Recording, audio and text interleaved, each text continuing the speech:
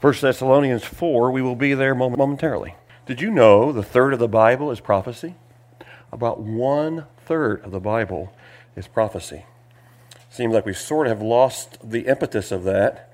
In some circles, it's fallen out of vogue, if you might say.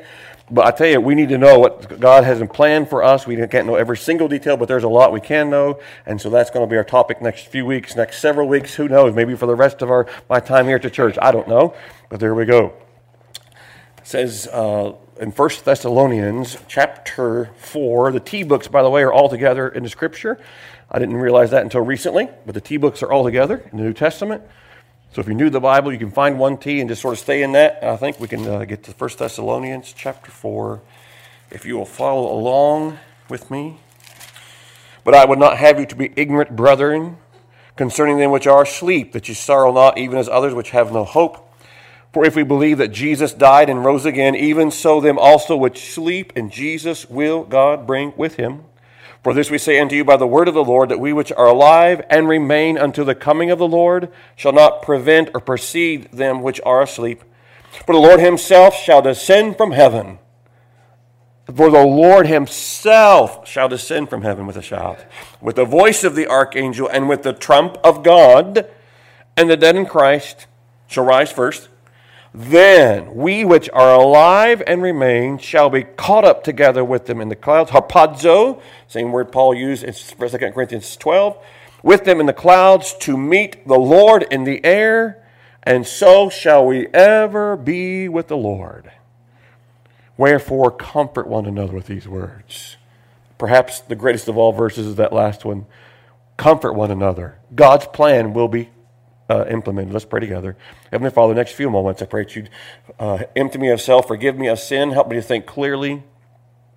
As we look into your word regarding what you have in store for the future, may we understand, Lord, it is not an impetus to be irresponsible, but an impetus to be responsible and to share your plan with others, and the good news that people do not have to go to a crisis eternity, but there is hope, that we don't sorrow those who have no hope, for we have hope.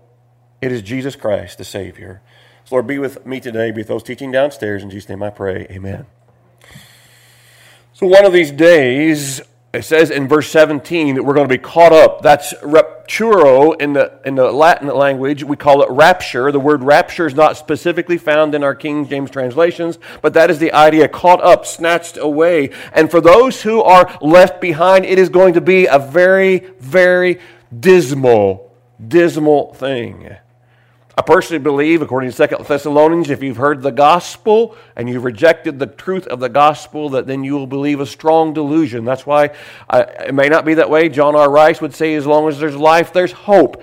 And so there's not complete agreement, but most people who are literalists, pre-tribulationists believe. That's why we preach so strongly that you need to receive Christ now, while you have the opportunity before the door is closed for receiving Christ.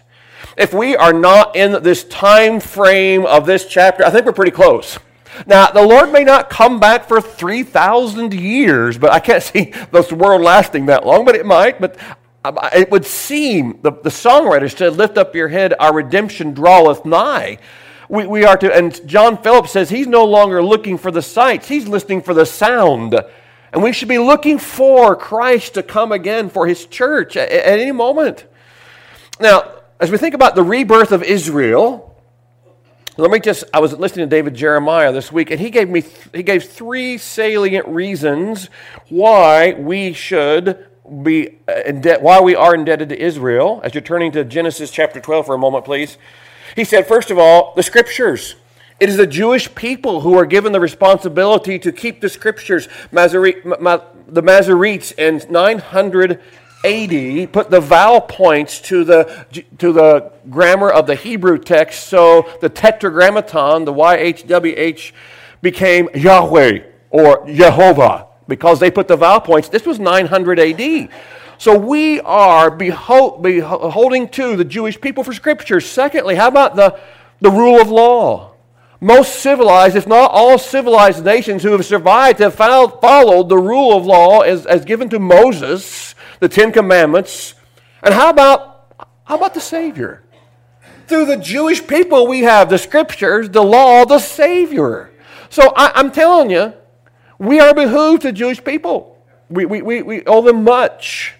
I'm not saying they're perfect by any means. You go to Israel today, there's about 30,000 Christians, we understand, in Israel today before October the 7th. There's 30,000. Most Jews reject Jesus as the Messiah. How about the nations of the world? It says in Genesis 12:3, if those three aren't good enough for you, I believe they are, and I will bless them that bless thee, says to Abraham, and I will curse them that curseth thee, and in thee shall all the families of the earth be blessed. That one verse alone, to the Israelite nation, we are to be on their side. Every nation that turns its, just think back, now God allows them a time of running roughshod over Israel, but look at the nations who've gone by the wayside, and Israel still stands. You want to know who's king of the mountain? Israel's still there. Babylon, Assyria, Rome, Greece, all these people, Haman, Hitler, all these people who have tried to trounce the Jews and throw them out, the Jews are still here, and they've gone by the wayside.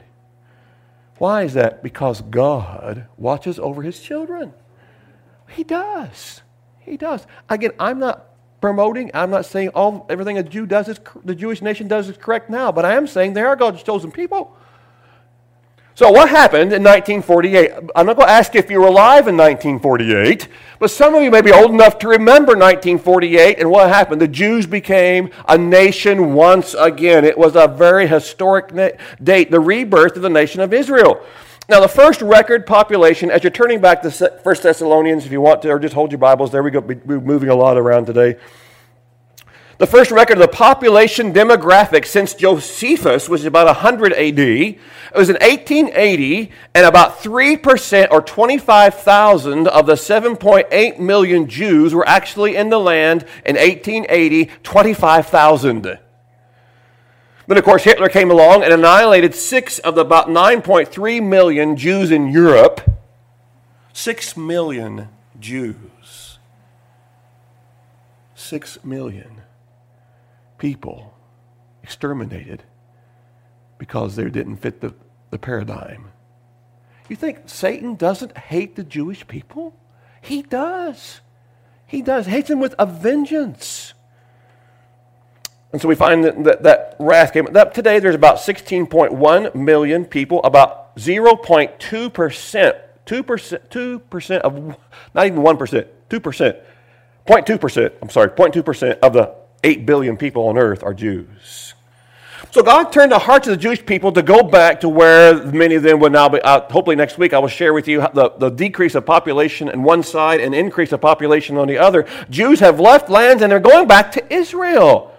Back to Israel. Matter of fact, during the World War II, if you remember this name, the MS St. Louis in 1939. Do you remember that name? This boat of Jews came to America. America turned them aside, sent them back. A third of them were murdered, I think, before they even got back to Israel, and then a lot of them probably faced the gas chambers. Today, they went from 600,000 Jews in 1948 to 7,106,000 Jews in Israel approximately today. 600,000 in 48.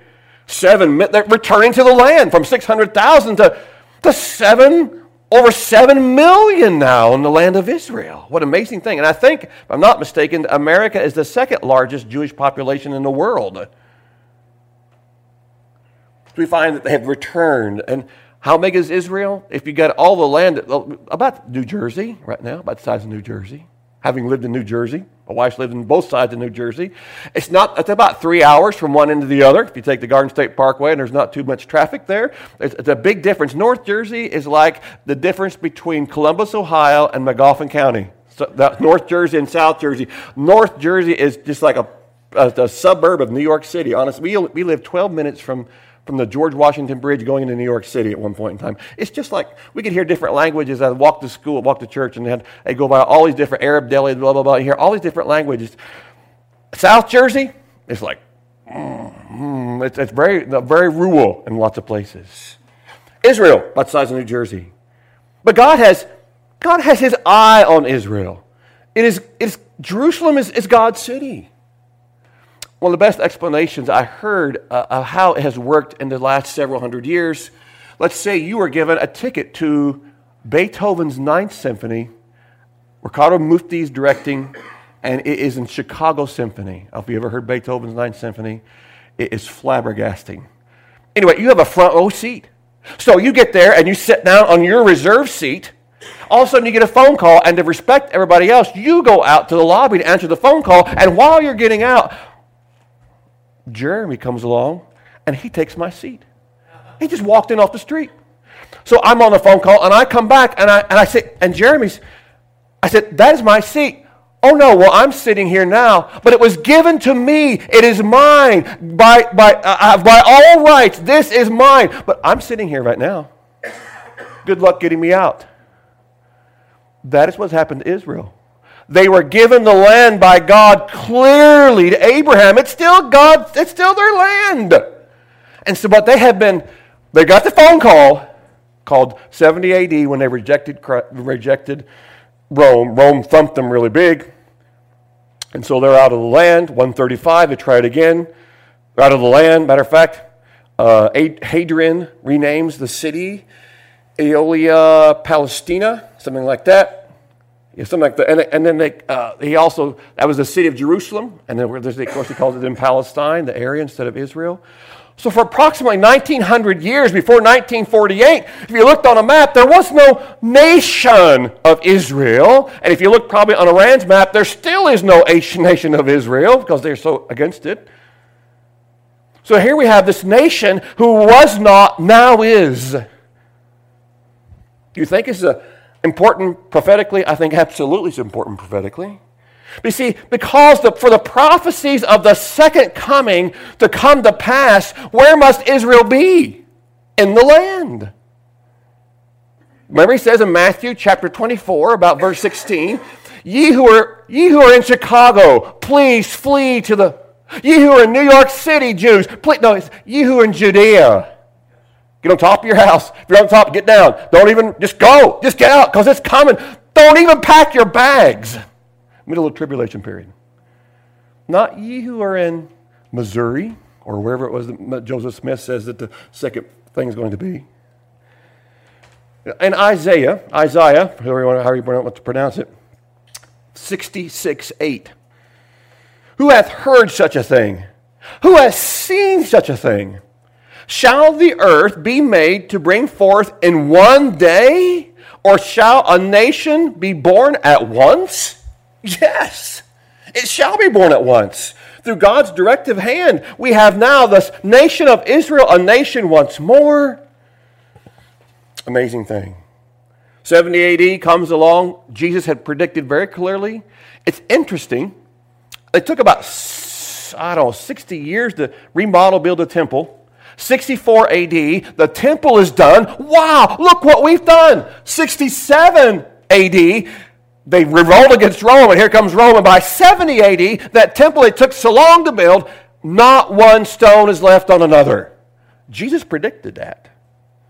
So Jews are 1 million, well, I think Josephus said 1.1 million Jews died in 70 A.D.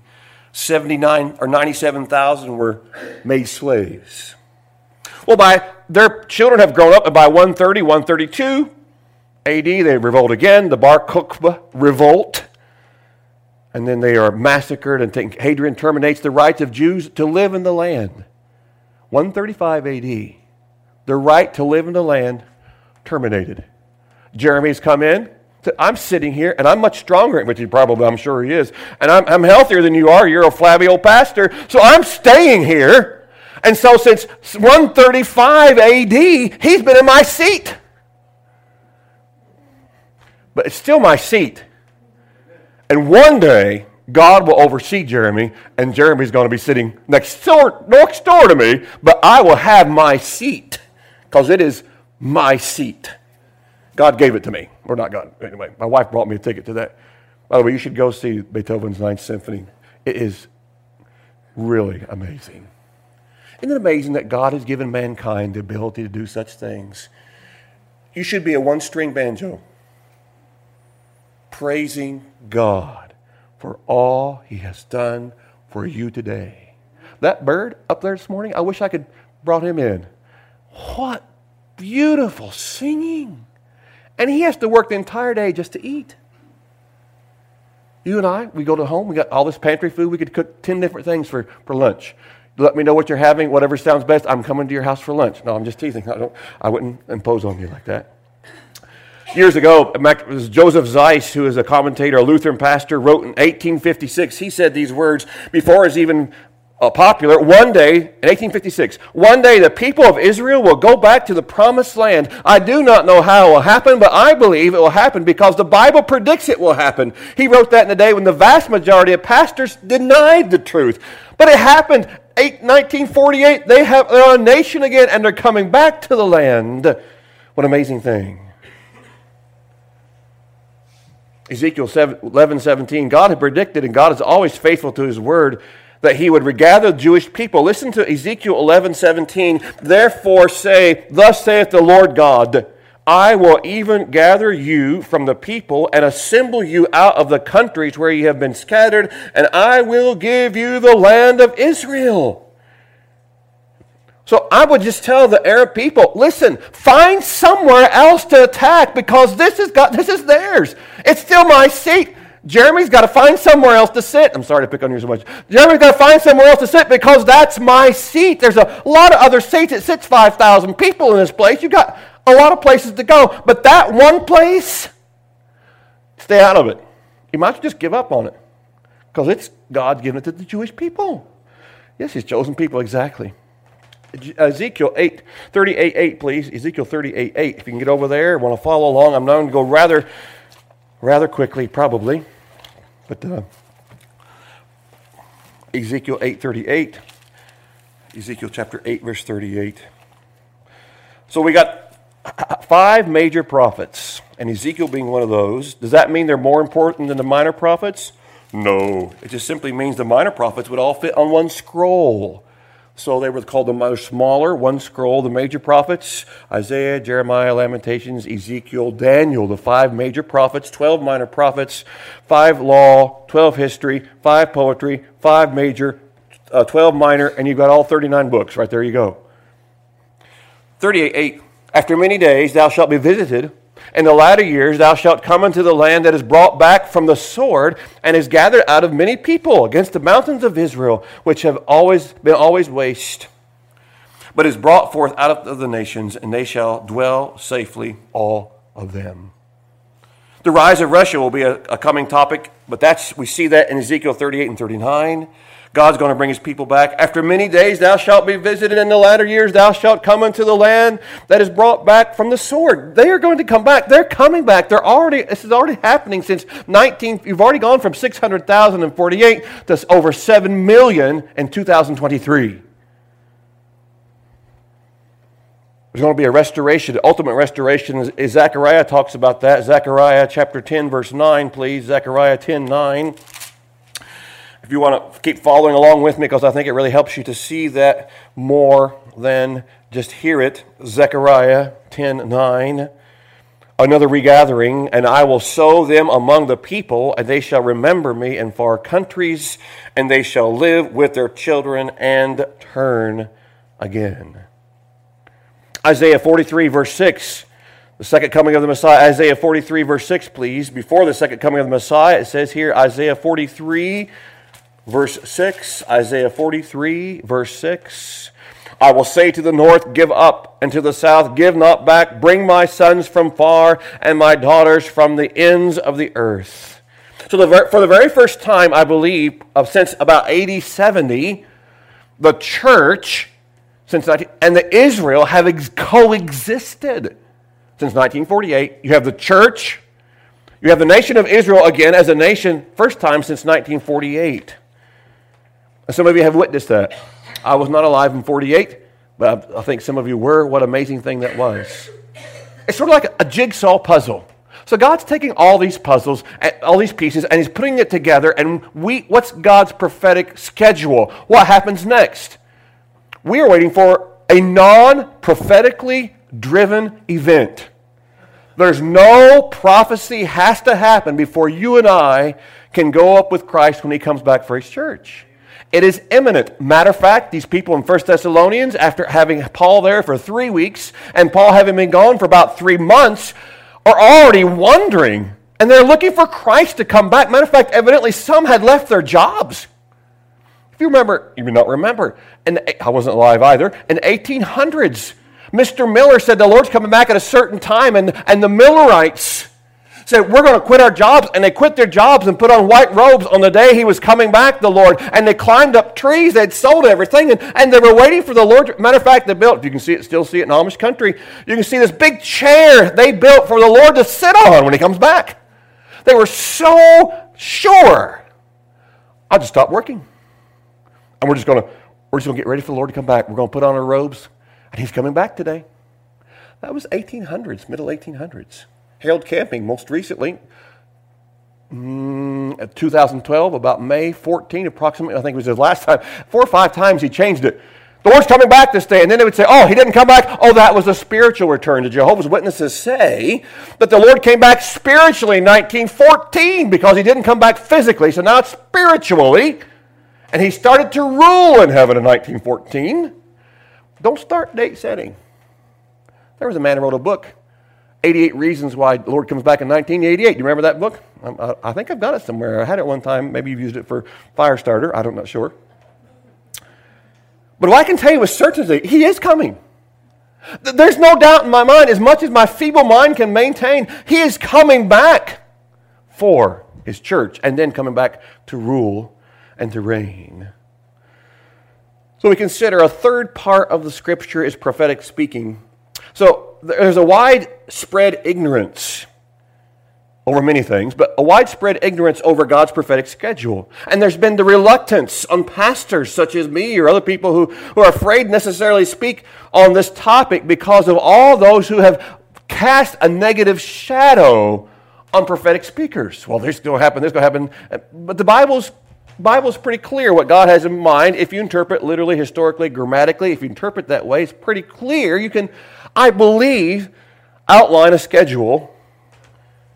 There was one reason why earlier on, about 45 years ago now, Bill Hybels in Chicago, Rick Ward out west, they were very much the seeker-sensitive movement. It changed churches greatly because what they would do is they would say, well, they would go up and down Route 3307, up and down the hollers. Well, what do you want to see in a church? Well, I like coffee bar, okay? Coffee bar. I like this. I like a jungle gym outside. I like to have jazz mitten to play. About 3 different. Yes, got that down. I don't want much Bible. I want a lot of music. I want a lot of work. I want run the lights down. We want. And so they started designing their churches by what the people wanted instead of designing their churches by thus saith the Lord. And it's matter of fact, 40 years later, Bill Hybels said something to the effect, we have really been a failure. Because there's no Christians that come to our churches that have any kind of depth spiritually. They're all just shallow Christians. They've not taught them the truths of God's Word. So the guy who was probably the singer, Willow Creek, where I said, it's not worked. I tell you what, this is the only thing that works. When you and I keep God's Word centered, we have got to base our lives upon that. Our paradigm should be Jesus first, the Bible, etc. So we're going to learn, I believe a lot of churches today hold to a rapture of Christ catching away his church. We would not all agree. Matter of fact, maybe some of you, now we don't have to agree on this part. I'm a pre-tribulational rapture. In other words, I believe before the tribulation, that those 7 years for the Jews, the last 70 of the 70th week of Daniel, the last 7 of the 490 years, specifically for the Jews, that's what the tribulation is. It's the last 7 of those 490 years. It's the 70th week of Daniel. We've had 69. It is for the Jews. We have our time now. This is the church. When the church is gone, it goes back, he's focusing on the Jewish people, so they will come to him as the Messiah. Matter of fact, of the 144,000 witnesses in Revelation, I think it is 7, how many are Gentile? 0. It's about the Jew. Now, there'll be Gentiles saved, I believe, during that time. Those who've never heard the gospel, there'll be, I think, possibly, it was Tim LaHaye who said he believes more will be saved during the 7-year period of the tribulation than the entire church age up to that point. That's his own personal opinion. But there will be a lot be saved. Matter of fact, can you not find in Revelation 9, I think it is, the souls who have been martyred for Christ, they've lost their heads. The guillotine is coming back, evidently. Very efficient way to kill somebody. There's no doubt when your head's gone, you're gone. I was thinking about that today. He mentioned in Sunday school, Paul lost his head. So how does all that work with God putting us back together? How does it work when someone is completely, their body's completely destroyed? Can God do that? It's faith. If God can give you life from two small little things in your mother's fallopian tubes getting together, I think He can put you back together later on. Matter of fact, I'm counting on it. I can tell you so much that my mom and dad are counting on it. That our new bodies will be like His body. It's going to be amazing, isn't it? Our God, and it's the one word I use awesome for one thing. Our God is awesome. We should stand in awe of our God and that He loves you. That He loves me. It's amazing. It is jaw-dropping.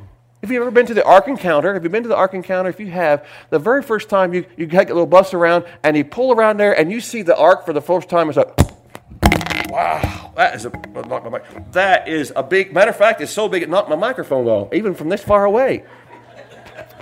It's jaw-dropping big. That's what it is. And so let's continue on. We just got a short time left. We find in Matthew, matter of fact, when the church is gone, it says in Matthew 24:22, and except those days should be shortened, there should no flesh be saved for the elect's sake. Those days are shortened. This tribulation period is going to be a terrible time, a horrible time. It's going to be, we mentioned last time, perhaps even the climate change people will say, well, it's not God, it's just the climate change. We told you that God is going to revolt against us. It's God doing all this. Look into your Bibles. We don't want the Bible. We are willingly ignorant. Isn't that a very true statement? They're willingly ignorant. I don't want to know. It's like directions. When I find I have something to put together, I don't want to know necessarily what the directions say. I can do it myself. Mr. Stevens and I were trying to take down the jazz mitt, and he was saying, I was trying to do it. And it had these strings. The bottom feet have strings. So you pull it out, and you can't even just pop it off. He takes it, pulls it out, and snaps it in place. It goes just like that. Oh, that's really great the way it works. I was trying to figure out why. Come on, pull that out. It's tied in there. See, you pull it out, and you snap it in place in these little rubber things, right? He didn't say all those things. He just showed me how to do it. Directions are great things, but we need to know what God says for us. We should obey what He has for us. And so these coming programs, I'm watching the clock. There's two comings. For example, it's not all one singular event. If I were to ask you about the first coming of Christ, you'd say, well, He was placed in Mary's womb, born of a virgin, lived a sinless life, committed no sin. He was horribly treated. He was crucified, buried, rose again. He ascended. That's all part of His first coming. He was tabernacled among us. So that's part of the first coming. The second coming involves the rapture of the church. It involves a tribulation time. It involves the battle of Armageddon when Christ comes back to rule and to reign. It involves the sheep and the goats judgment. It involves 1,000-year reign here on Christ. It involves that last big battle. It involves the new order, new heaven and new earth, this world being toasted with fire in 2 Peter. That's all part of the second coming program. So don't confuse the rapture, what we're waiting for at any moment, and His revelation when He comes back in Revelation chapter 19, King of Kings and Lord of Lords, and we come back with Him. He has to come for His saints before He can come with His saints. So we're coming back with Him. And I think we're riding white horses. So those who, like me, are a little bit fearful horses, I'll have that fear taken care of, and we'll all be there together. But I would not have you to be ignorant, brethren, concerning them which are asleep. So, in keeping with this first part, I only got to page, whatever it was, five or six. So what do we do about this? I was thinking these thoughts before I pray. What are we doing with our time? What do we know about don't be ignorant regarding what the Bible says? Well, I just don't know. Are you trying? Some of us, perhaps, I'm just going to hit on some. I was told I need to step on toes and hands and fingers and things this week. Sports scores we know, fishing techniques we know, online sales we know, store bargains we know, the lowest prices we know, the tools that are on sale we know, those things. But what do we know about God's Word, which is far more important? We spend so much time on your phone, Pastor. You spend so much time on your phone. Why aren't you spending time in God's Word? So you aren't ignorant of those things which He has planned. If I went to a sewing machine extravaganza, I'd be like a fish out of water. Because I know nothing about sewing machines except I can hurt my finger on the needle most likely. But when I go to heaven, I don't want to be a fish out of water. This is what I've been waiting for. I told Adam before he played, I said, and she was playing that beautiful song for offertory, won't it be glory for us to see Him face to face? That's what you and I should be excited about and living our lives for. Let go of your worldly things. Now, they're not even necessarily even bad, but they're keeping you from the best of things. How much of your life have you wasted by not putting Him first? Pastor, how much of your life? I'm far too much. It's not just, it's me. So don't be unregenerated, unsaved, unbelieving. If you're not sure you're truly His child, you need to get that settled now. Does not the world events listen, wake up, tell you, wake up. I've got to get this settled once and for all. Satan will beat you up. He will beat you up till the cows come home until you settle it and do what God's told you need to do and get it settled and enjoy the peace of God that passes understanding. Don't be unbelieving. Don't be indifferent. Oh, Pastor, he's gone on a rampage today. Listen, don't be indifferent. There's people dying every single day in Greenup, Scioto counties. People who want to know the truth. Talking to a lady just this past Friday. I said, I have a Bible study. She goes, can you come down to our center and have a Bible study? I said, I probably could. Can you come every week? I said, no, I've got 7 centers. I can't do that. But I can try to. We'll try to start one here, at least maybe twice a month. He goes, good, because my daughter is so fearful. I'm going to have her come here, and I want her to hear the truth. So that's, man, it catch me out. If I can get paid to go out and teach Bible studies, shh, don't tell the people of our work. Don't be unengaged. Don't be unmoved. And don't be uninterested. And don't be ignorant. I would not have you to be ignorant, brethren. He's coming back. And I will see them again. My parents, in-laws, I'll see them all again because of what He said. So let's get into God's Word, and may we tell others what God has done, what His plan is. And so that's my goal, is to honor the Lord, to share what He's got in design for the future that we may know to help others, because I'm telling you, as time goes on and the world keeps going down the tubes, people are going to want to know, how's this? I had a chance to explain the whole tribulation, how it works this week. What's going on? Well, if you got a minute, there we go. If you got a couple years, you're laughing. I'll stop. And we'll let the Holy Spirit work. Let's pray together, please. Well, I'm excited about your word. It is amazing that you would have a bird to sing so beautifully this morning,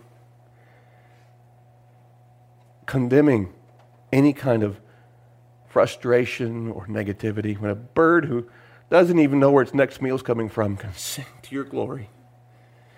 Lord, forgive us all. Forgive me that we somehow think that we have been, mistreated or less. Lord, you have blessed us beyond measure. May we stop being may the pastor stop looking at the negativisms, the few there are, and realize you are watching over us. You have a plan. So Lord, this morning, I don't know the need. It wasn't even a 3-point sermon today. But Lord, the Holy Spirit does know needs. And if someone is not sure that they're your child, They're still waffling, or they have this unsurety. May they come today. Admit, believe, receive Him, repent, ask Him to be your Savior. Then, Lord, perhaps baptism, perhaps church membership, I don't know, but Lord, you do. May you speak to our hearts. In Jesus' name I pray. Amen.